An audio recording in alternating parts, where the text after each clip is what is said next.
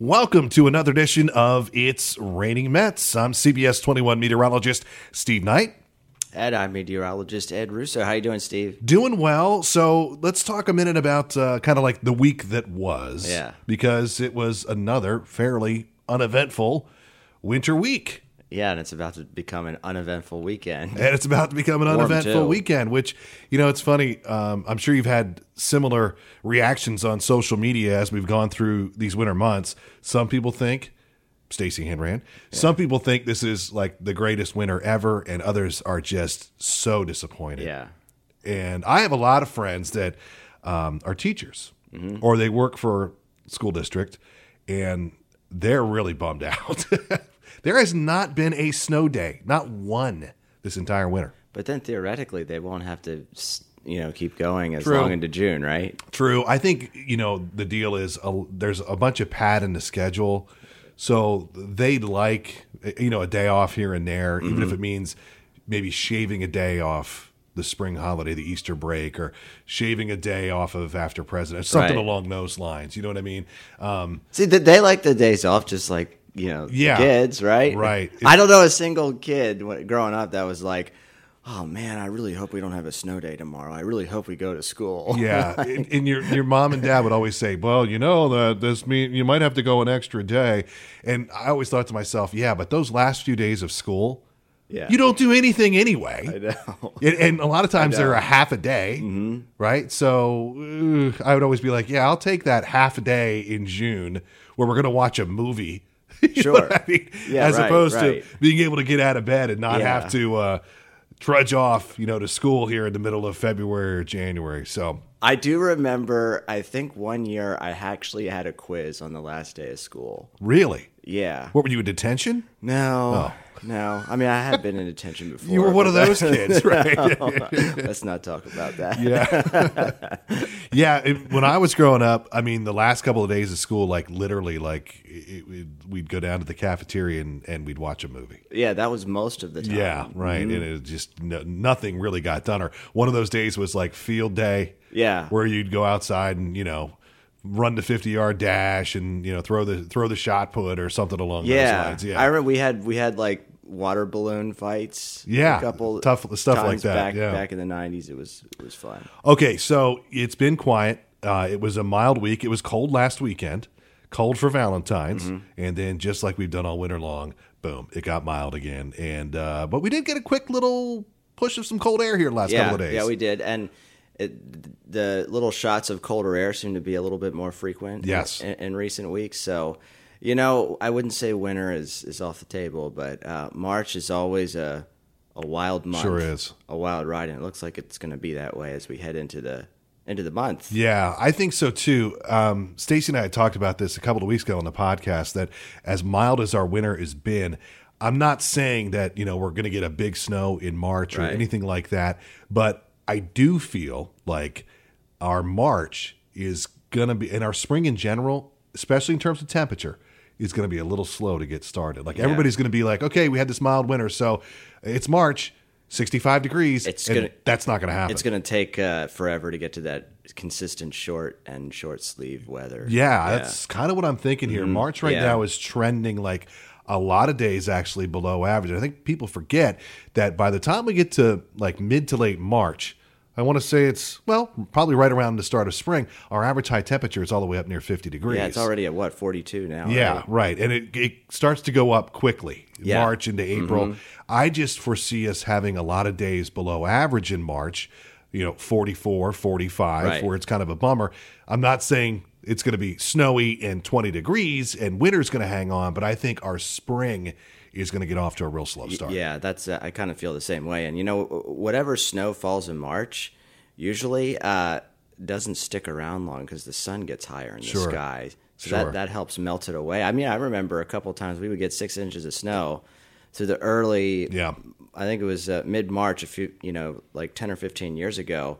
6 inches, and when the sun was fully up and shining at 10, 11 a.m., it was gone. Yeah, it would just, To your point, it's that sun angle in March. It just gets stronger and stronger, obviously, until we lead up to the first day of summer. Right. When the sun's actually at its peak around here. So if you're looking for that, 2-week, 3-week period of just this winter wonderland landscape, I don't see it this year. I don't either. It doesn't mean it's, like you said, I like what you said. It doesn't mean it's off the table at this point. But everything I've been looking at long range, we're just having a tough time matching up the cold air, getting all the ingredients, like you like to say so eloquently. It's like having all the ingredients in a cake. And if one is missing, your cake falls flat. Which they often are. Yeah, which they often are. But some winters, we've had, 5 or 6 successfully baked cakes. Yeah, right. It just, you never know. This has not been one of them. Yeah, what I can say as we sit here now, we talk about this all the time, is that long-range temperature models are usually in the ballpark. Long-range precipitation models usually aren't. Having said that, if I were a betting man, I would bet pretty hard against anything more than 2 to 3 inches of snow here in the next 2 weeks. Yeah. It just doesn't look like that's going to materialize at all. Right. Maybe as we get into, more the second week of March. 5th, 6th, something like that, a little bit further down the road. Then we'll have to see what Mother Nature brings us. That's kind of what we think here moving forward. We're talking about rain again next week with some fairly mild temperatures. 50s this weekend. Yeah, several chances for rain next week. But it's going to be kind of spread out. It's going to be kind of cloudy, gloomy. But the latest I was looking at this morning, Ed, is that between Monday and Thursday night, several chances for rain, but all of it only adding up to about an inch of precipitation. So an inch of precipitation stretched out over 4 days, not that big. Yeah, just kind of like Seattle. Yeah, right, exactly. Just a little like Seattle. Right. Gloomy, that type of thing for next week, but still mild once again. So wanted to get into the topic that you brought up this week with a special report on CBS 21 that, I thought was fascinating. And it's funny, I got a lot of feedback from viewers that really enjoyed it. I don't think I had a chance to tell you this, but I actually got a text from our friend, RJ Harris, earlier in this week. Yeah. And he had caught wind of your report, how it was going to air. And they actually had me on to do like a special 5-minute segment on 580 WHP, our friends, on RJ Harris's morning show, the day that your special aired, which was Wednesday, correct? Yeah, I was on it or Tuesday, I think. Tuesday, okay. Tuesday. Yeah, so I came on for like a 5-minute segment where they asked me some questions about. It was a good opportunity for me to say, and hey, folks, if you want to learn more, don't forget to tune in tonight for Ed's special report. So it caught their interest as well before it had even aired. So walk us through what the story was about.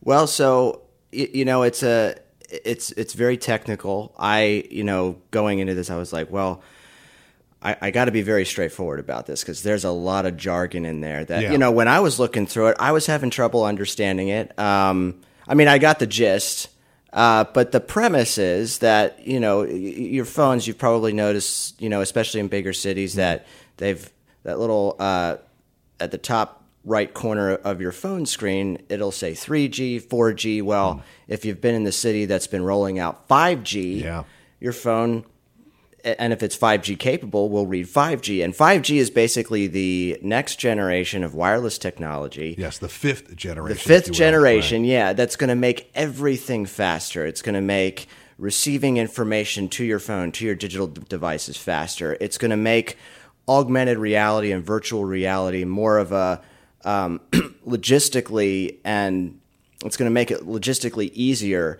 to take advantage of those things and that technology, and try to make it available to everyone. The other thing is, the big one is you can use more data at a cheaper cost. So 5th generation 5G wireless technology is going to give us the ability to essentially have a much larger data plan at a lower cost. Sure. So, right now our infrastructure is such that we have these cell towers where your phone will ping off the cell tower. When 5G really gets implemented, we're going to have these little mini antennas everywhere. Right. That's going to be, pinging off your phone. You're going to be able to get this information rather than just one main tower. You'll have all these like little mini antennas, situated all around. So the infrastructure is going to be set up such that it's going to be easier to receive information faster, and it's going to also theoretically you're going to be able to receive it at a much cheaper cost. Which, of course, I'm sure all of the digital providers are going to pass those savings on to their customers. Mm-hmm. Womp womp womp. Yeah, right. Absolutely, sure. right. And here's business. Yeah, and here's the other thing. This is just me talking here. If I can jump in, okay. They talk about your phone getting faster. Okay, yeah, right. And wow, that's really cool. My phone's gonna. How much faster can it really get? So we're going to have a little experiment here because they came off a big win last night. I'm proudly wearing my Flyers shirt today. Yeah. Okay, so Ed, you're a very polite Phillies fan, by the way. Thank you. Yeah, I'm one of the few. You're welcome. Yeah, I'm one of the few. Right. If I don't like your forecast, I won't throw batteries at you. Right? Or turn over my car. Or turn over your car. Exactly. So ask me, and I do have a sports app on my phone, but I'm literally going to start from scratch. Just pretend and ask me, hey, Steve, how'd the Flyers do last night? Hey, Steve, how did the Flyers do last night? Well, you know what? I'm not really sure. Let me check. Okay, click. App is opening. Ed, they won 4-3 in 7 seconds. Or something along those lines. So when they talk about, your phone's going to get even faster. Okay. Like, it's not exactly slow. Well, right Steve, now. What if I were to tell you that you were going to get that information in 6 seconds? Yeah, right.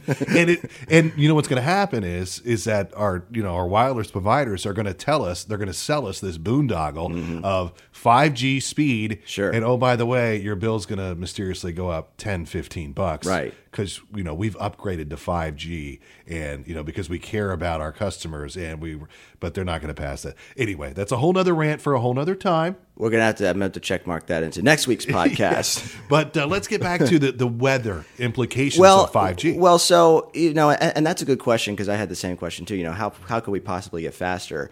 Well, there's still a lot of holes out there when you're driving around and you're out in a remote location. Your phone is slower.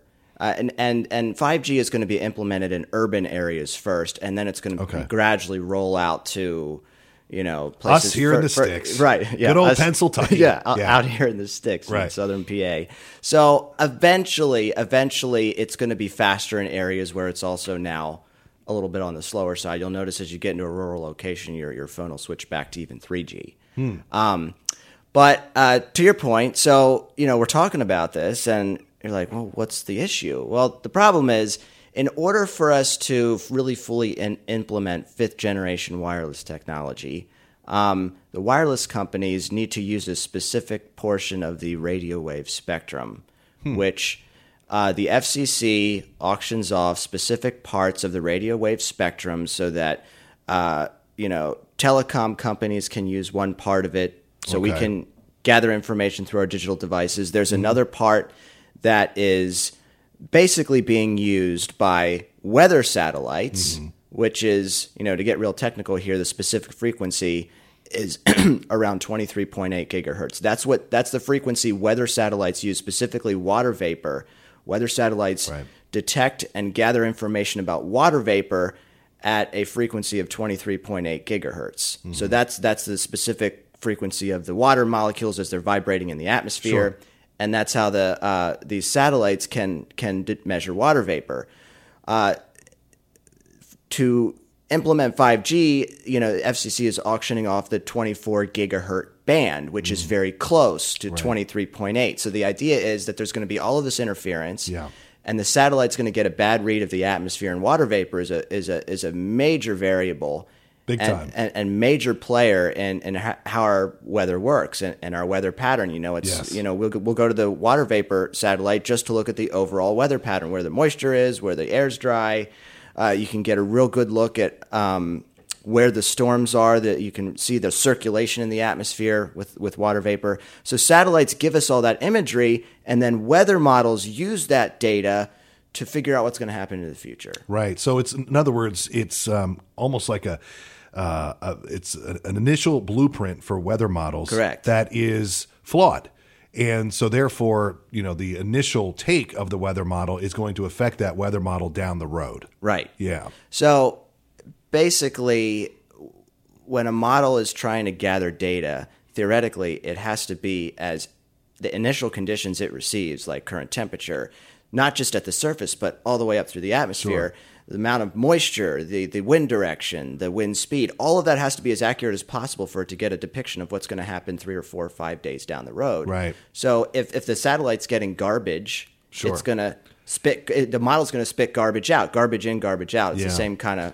Well, you can imagine. I mean, how could a weather model that's trying to predict things that are going to happen, 3, 5, 7, 10 days down the road be accurate if it can't even correctly identify the current conditions at the time the model run begins? It's a concern. And have you ever played that game where you whisper? You're in a big group, like you're sitting in a circle. You whisper something into someone's ear. Yeah, right. And then it goes down the line. Phone booth or phone something. Yeah, right. And then when the last person spouts off what the first person said, and this is a difference of 20 people. Right, it's different. It's totally different. There might be one little thing extracted from it, but exactly. Yeah, I remember doing that. I was like in school. It'd be like the pink elephant rode a bike to market. Right. And by the time it got to the end, somebody might have elephant, but that was about it. Right. Or we're going to a baseball game tomorrow. Yeah. That's what it turns into. Yeah. So, there is more error. There is more model error, so to speak, the further you go out into time, because the atmosphere is very fluid. Sure. So you have to have, what's going on now correct in order to really focus on what's going to So what's on. the solution here? Well, see, that's the problem in the weather community, and the FCC and the wireless industry are all trying to figure out what's the best course of action here. Now, the FCC. Oh, wait a minute. So the government's involved? Yeah. What could possibly go wrong, Ed? Well, a lot. You don't say. Yeah. So there's a lot of figuring out to do. Yeah. And it's a process that has a lot of red tape, but it's a concern for the weather community. It's a justified one, and even the director of NOAA has come out and said that the worst case scenario. Now, for our listeners who don't know, NOAA is the National Oceanic Atmospheric Administration. It's kind of the umbrella of the National Weather Service is in there. Yeah. Neil Jacobs came out and said that, the worst case scenario with the amount of interference, this could set us back 30 years in terms of forecasting. So go all the way back to 1980. Right.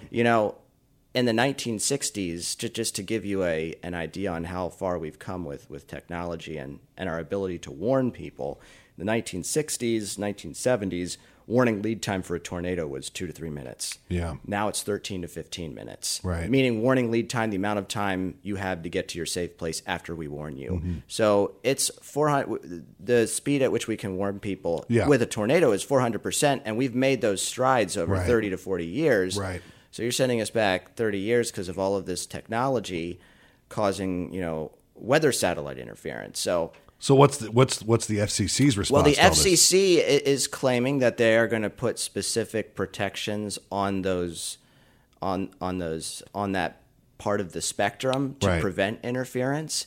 Now, this is where it gets really technical. The weather community is basically saying it's not enough, and I'm actually kind of looking into that, trying to figure it out myself.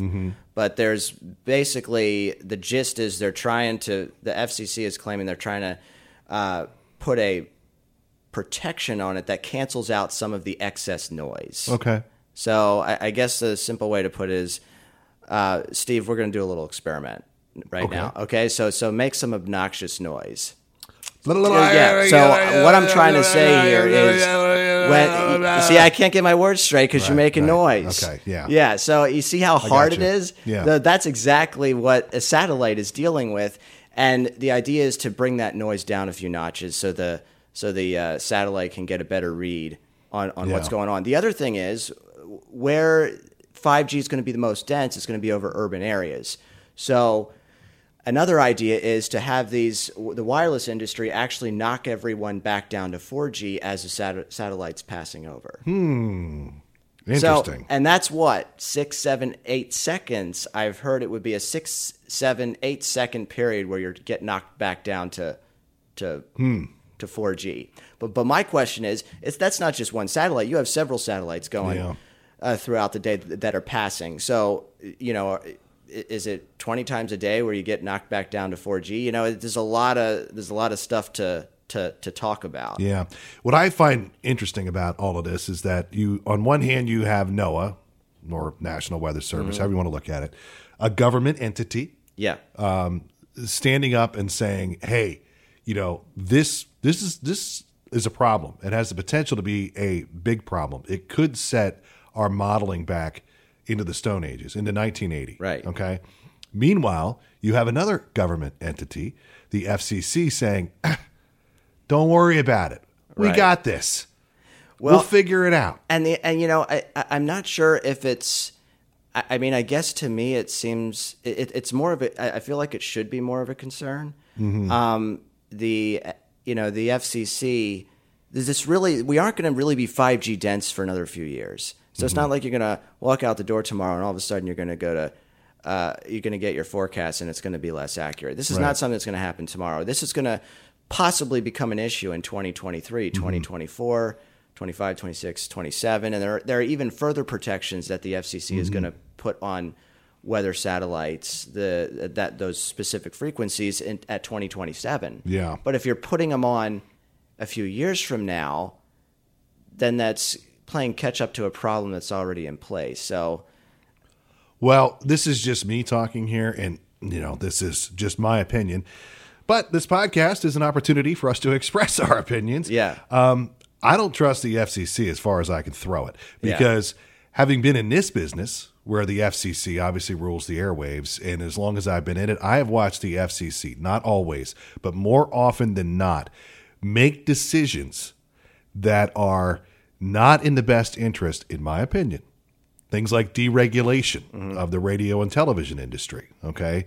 Leading to these corporate monopolies that control all of the signals, okay? They've done it under the pressure of what else but money. And I personally do not trust the FCC to go, hey, you know what? No problem. We've got this. Because in my brain, the FCC is being lobbied hard by Verizon, Sprint, AT&T. We've got to get 5G. We've got to get it rolled out. It means more money for us. Right. And you're thinking about the demand and the potential for where 5G can take us. I'll tell you, the weather community, I mean, we're excited about 5G. I mean, it's going to... It has its advantages. It definitely has its advantages. I do feel like there is a nonchalant attitude against this concern. Yeah. And as we're both meteorologists, we can obviously see the real issue at hand here. And when you're dealing with the potential that 5G has to offer, from a business standpoint, you're not going to let anyone stand in your way. So I do think that the weather community is going to be standing up next to a pretty big beast here. Yeah. In the next few years. Right. And that's why folks like NOAA have to, bang that drum. Right. When I saw it, did I see this in your report or did I just run across it? When he made that, was that in front of Congress?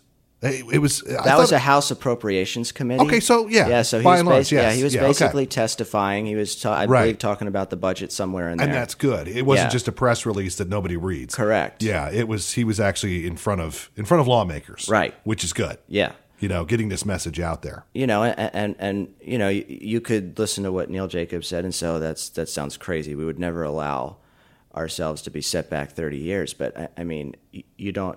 When people realize what they're capable of getting, and with some people and some companies, they'll let nothing stand in their way to get to that point. So we have never lived in a 5G world. So it's hard to say exactly how people are going to act until they're in the situation. The problem is once you give people 5G technology, you're not going to be able to take it away. Yeah, well, that's true. You're not going to be able to take it away. Like, go tell all these people, you can't, no more using your phones. You can't set a precedent and give people a capability and then they say they can't have that capability anymore. Yeah, well, it's human nature. We were talking about, how much faster can a phone really be. The thing is that, 5G is latest, greatest. Mm-hmm. So everybody's going to want it. Like, okay, there's I shouldn't say everybody, but there's a large sector of people out there that no matter what their wireless current contract states, the second a new iPhone comes out, they get it. Oh, yeah. I mean, I know people that go out and out of pocket will spend $700, $800, $1,000 because they've got to have the latest iPhone. Right. and they're not willing to wait until, they're eligible for an upgrade, that type of thing. So to your point, you start saying, hey, we're going to take back 5G. I mean, that's just not going to fly. Right.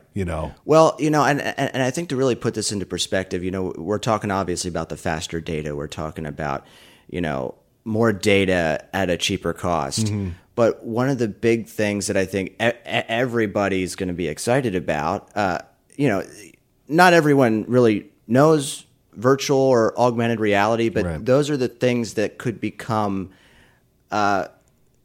very popular, especially in the video gaming world. Yeah. You'll be able to, instead of, the interface, back, Nintendo playing Super Mario, you'd play those 2D side scroll video games that we all remember. Yeah. And you never played Pong, but anyway, that's Pong. Yeah. No, wait, was that Atari? No, before Atari. We're talking like late. Wait, 70s. Like beer pong? I played that. That you played. But imagine, instead of that 2D side scroll of Mario beating Bowser, imagine if that interface became your house, your neighborhood. Yeah. You're wearing goggles. Yeah. That's virtual reality. You're wearing these goggles, and you're walking around the interface. The world that you're playing in is your own neighborhood, and then they superimpose the game, the characters over the goggles as you're staring through them. Virtual reality or augmented reality. Yeah. So that could be a whole new avenue of gaming. Yeah. Yeah, well, we saw how huge Pokemon Go was. I mean, imagine that in virtual reality. Like literally, that was a taste of it, but it could be you still see it on your screen, but then the next thing you're going to see is you're going to see your world. It's going to be there. Your world is going to become that. Reach out and touch it, And 5G theoretically would be able to give us the ability to do that. To do that now is incredibly expensive, but 5G would.